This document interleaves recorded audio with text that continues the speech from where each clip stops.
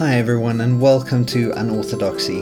My name is Duncan and this is another Q&A episode in which I answer a question that I've gotten. We're going to dive right in. The question is from Eugene and it is prefaced by a story which I'm going to read out. So here goes. I was hanging out with my friend and his little brother. They are from a conservative Orthodox Christian family, but both lost their faith at some point in life. For the younger sibling, it happened like a month before this conversation. He used to be an altar server, very involved in his local parish. Woke up at like 4:30 to be there way before the morning service. So we were talking about the Orthodox Church and the church politics and the liberal-conservative divide, corruption, stuff like this. But none of it was why he left the church. He obviously still subscribed to some sort of theology. He had a lot of love for the people he met there, but when I asked him why it happened, he had this to say: I don't believe in universal truths. Then I realized how big of a disconnect there was between us. Obviously the kid just turned 18, got his first taste of real independence, is finally able to explore his liberal leanings, and I would be lying if I said I didn't go through a similar individualistic phase. I am socially and politically liberal, but fairly conservative in terms of religion, and that made me realize just how conservative I have become. So here's the issue. I see the kingdom of God as the tyranny of meaning, and I do happen to believe in universal truths. For me, a personal God is by definition an idol, but a lot of modern theory is built on the denial of this intrinsic meaning. It places larger emphasis on our role as its creators. Besides, these days, there's an entire marketplace of meaning, religious and secular. I sometimes find these things hard to reconcile. So here's the question. Is it possible to reconcile the idea of a universal truth with something like a personal truth, without arriving at a totalitarian regime of truth that subsumes the personal into some tyrannical regime of meaning? So there you have it. There is an awful lot going on here, and I'm going to see what I can get through. As much as possible, I'm going to try and structure my answer, but in the end it may come across as being a bit of a ramble, which may be exactly what is needed here, given that we're not going to be able to cover everything. You may be interested to know that this very nicely preempts the series that I'm going to get stuck into after this very Q&A episode. I'm calling the series Reworlding. I'm going to take time to really explore quite a few of the issues that have been raised by Eugene here. In particular, in that series, I want to unpack what is going on when faith and understanding go through transitions. What happens, for instance, when someone like Eugene's friend's brother opts against his Orthodox Christian faith for something so very radically different from what he used to believe. But still, let me give you something of a heads up on how I'm going to tackle Eugene's question. First, before I get directly to the question, I want to tackle that comment by Eugene's friend's brother on how he abandoned faith because he doesn't believe in universal truths. This then will set up the second thing, and a very crucial point, which is that universals are, in actual fact, in terms of our lived experience, unavoidable. We thrive on them as conceptual containers and as ways to direct our lives.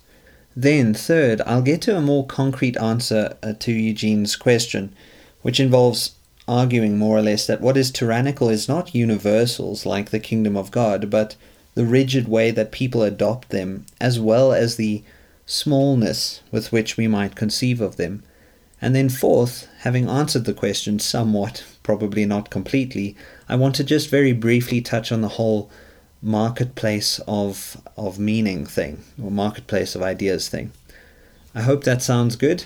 So first off, how about that comment by Eugene's friend's brother on how he abandoned faith because he doesn't believe in universal truths? You may feel that I'm about to make much more of this than is really necessary, and maybe that is true, but I hope that you'll see what I'm on about soon enough. Of course, there is a potential logical contradiction even in the statement that there are no universal truths. It amounts, if only on the surface, to a universal rejection of universals, or the implicit assumption that it is actually possible to assert a universal negative over and against more positive universals. I do appreciate that the claim made by this guy is prefaced by the issue of belief. He doesn't believe in universal truths. This is a faith claim rather than a matter of some well-formulated epistemology. It is felt or intuited rather than carefully conceptualized or rationalized. At least that's what it seems to me from what Eugene has explained. And it happens to be a feeling that, were it to be more carefully conceptualized, would likely manifest in a kind of radical Nietzschean nominalism, where to be genuinely truthful about the world would require a truly radical embracing of difference and equivocation above any possibility of unity. My goodness, that's a mouthful. It would require, in other words, that we give every leaf on every tree and every grain of sand, and in fact every atom and electron and so on, a brand new name to distinguish just how very different everything is from everything else. To say there are no universal truths is the claim that the universals embedded in language are constructs and nothing more. In fact, this is the best hope that the guy has of escaping logical contradiction, although even so I'm not so sure he managed to do so completely. He would have to say that while there are universals in our heads, there are no real universals, but even this claim, to me, is a kind of philosophical nightmare. I've actually spoken a bit about this kind of nominalism and why I don't think it works in my series on a murdered god and an exiled queen, and there's a much bigger story to that series.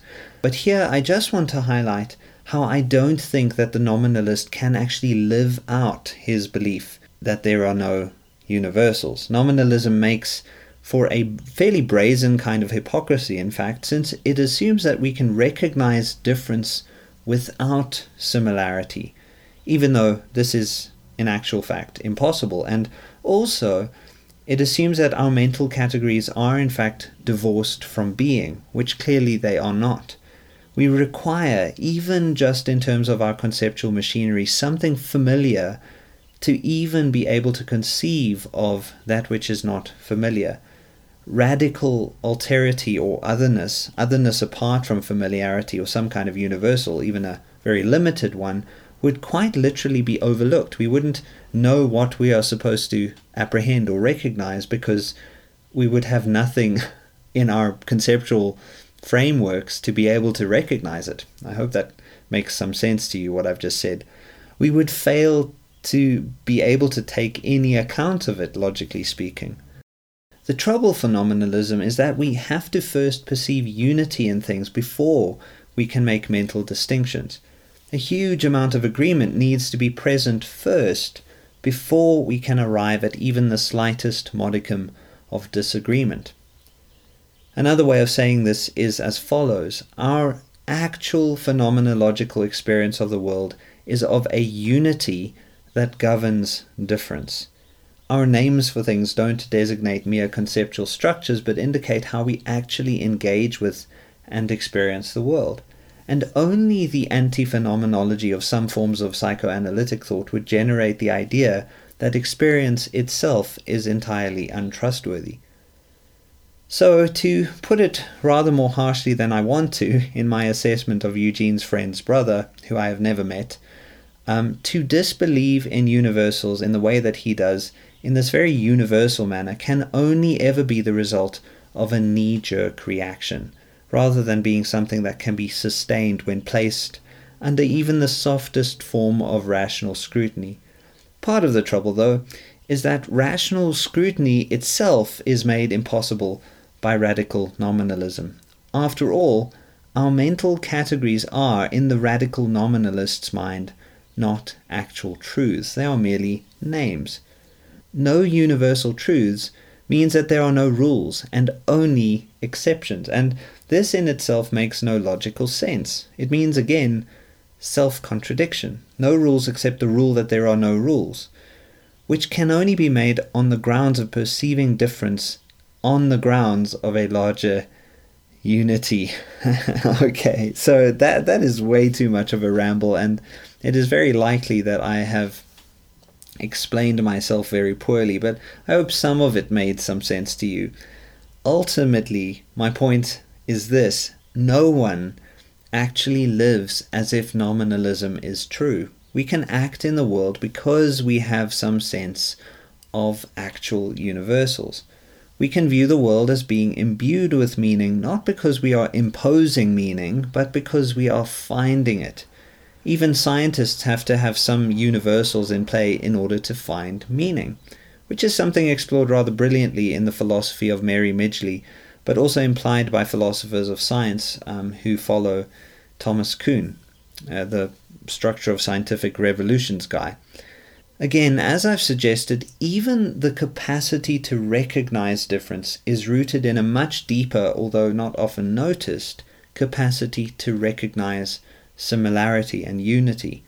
I see that a chair and a table are different, for example, because they are both beings that have, to put it rather clumsily, thingness. I recognize different types of furniture because they are all types of furniture. I can differentiate between all things because they are still all things, and are all therefore equally components of a marriage between being and consciousness that makes apprehension possible. I know that I've gone on too long on this, but this is all for the sake of making the point, the second point in this answer to Eugene's question, that the claim there are no universal truths must indicate that there is more going on than the person making this claim may even be aware of.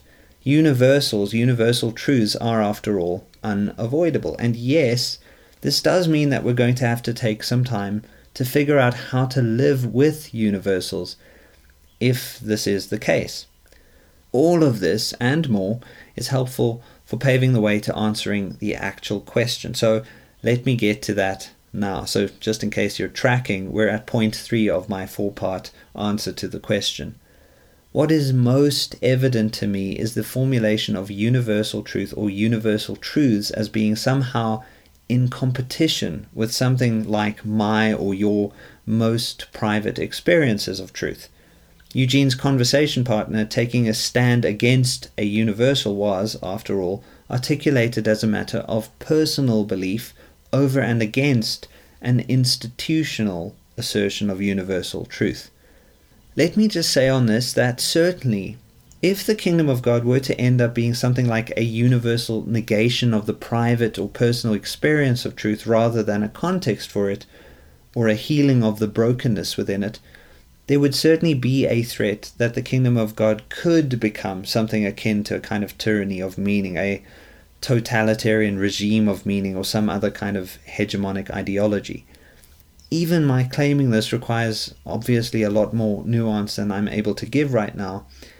What I'm not saying is that when we privately believe something, the universal truth must automatically agree with us. People are, after all, quite adept at believing in utter lies and living them out. What we need in a universal, in universals, is something truer than what we believe to arrive at some semblance of actual meaning, some semblance of being put together rather than pulled apart.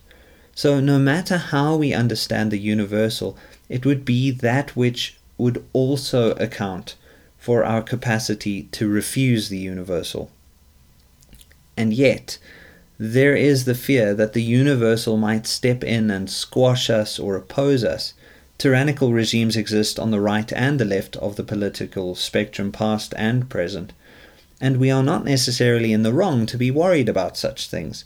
There may be very good reason to hold some form of postmodern skepticism towards meta-narratives that produce tyranny, and yet I would also hasten to point out that the issue noted, especially in postmodern discourse, has been the problem of modernist meta-narratives, as well as the postmodern meta-narrative that claims that there can be no meta-narrative other than the one that claims that there can be no meta-narrative. In other words, the trouble has been nominalist conceptions of truth that have been imposed on reality as if they are true in the capital T sense of the word. So to use Eugene's language, the problem is idolatry, not universals. We have every right to be skeptical of nominalist meta-narratives because there are ways to take smaller truths as if they are universal or should be universal. And it's here that I will drop a bit of a bombshell. It is not universals that are the real source of tyranny, but the rejection of universals. If truth is not there in actuality to be discovered, nominalism forces us into a position in which language is not a tool for discerning truth, but is rather an instrument of power according to which regimes of meaning are imposed. Remember that the first nominalists were the sophists, for whom language was a tool by which we manipulate the world and manipulate others, rather than being a window through which we can look at the world.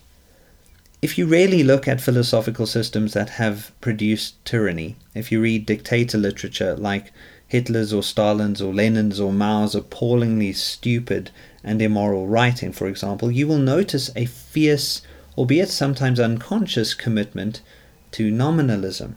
And I think that religious traditions have gone wrong too when they have bought into the secularization thesis that was made possible by nominalism. Fundamentalism, as I've argued elsewhere on this podcast, is a modern problem directly related to the rejection of universals. So, to put all of this into a very small nutshell, universals would be those that are big enough to encompass individual perspectives. They would be big enough to encompass and accommodate our unique interpretive postures towards the world.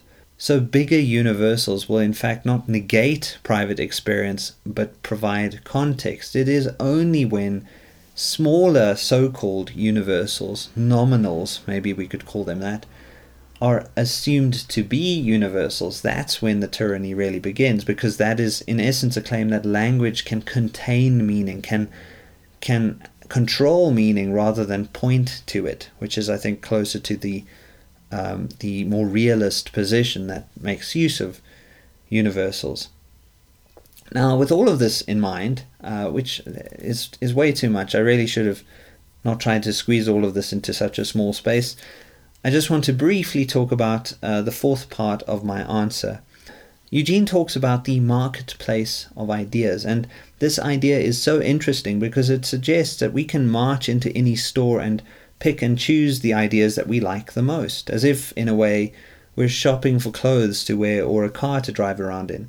I know this is a metaphor, and that means, in a sense, it is right. It points out something that is true, the tendency for us to some extent, pick and choose the path that makes the most sense out of various options. But the idea of a marketplace of ideas or a marketplace of meaning or worldviews also tends to embrace a kind of competitive model of how we negotiate our meaning-making systems. If I choose one worldview, am I not inherently choosing against all the others? There's a kind of zero-sum game thinking that comes into play here. And then there's the problem of suggesting that any old worldview will do. And that clearly isn't exactly something we can claim with any confidence.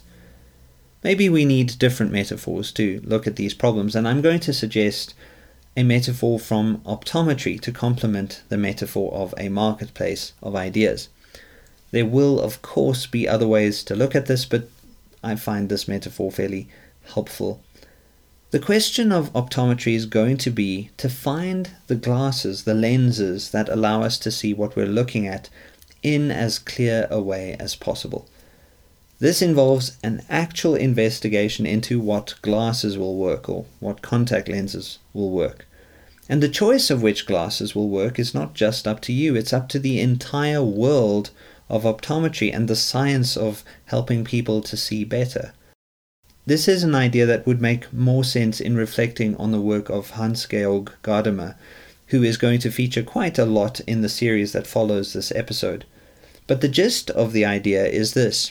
we don't just choose our worldviews on the basis of a preference, but must live ourselves into our worldviews on the basis of the entire context within which we are placed. The issue, again, is one of participating in meaning rather than of merely believing in certain abstract propositions. Using the metaphor of optometry again, what is obvious is that some lenses are going to work better than others. Some lenses may, in fact, work worse than others, and maybe they will even stop you from seeing altogether. And yes, what is certainly beneficial is when I can see clearly and you can see clearly, at least as clearly as we possibly can. When all of us are perceiving the world as clearly as we possibly can, everyone benefits. This is not a win-lose situation, it's more like a win-win situation. And I think it is worth thinking about this, because whichever lenses we happen to end up choosing or picking, or maybe often it's going to be a case of feeling like the lens was chosen for us, we need to recognize the absolute vitality of universals. We are all trying to seek to understand the same truth. My sense is, and perhaps this is going to be construed as being too idealistic for some of you, but my sense is that the more we can agree on universals, the greater will be our ability to talk about and negotiate the details. But I can also see in which way someone might disagree with pretty much everything that I have gone on about here. In which case, I certainly hope that I've given you some decent food for thought. As I said, this preempts a great deal of what I will be discussing in my forthcoming series on reworlding. So if you want to grapple with some more of this stuff in a hopefully more organized way, I hope you will join me for that. Thank you very much for the questions, everyone who sent me questions. Until next time, cheers.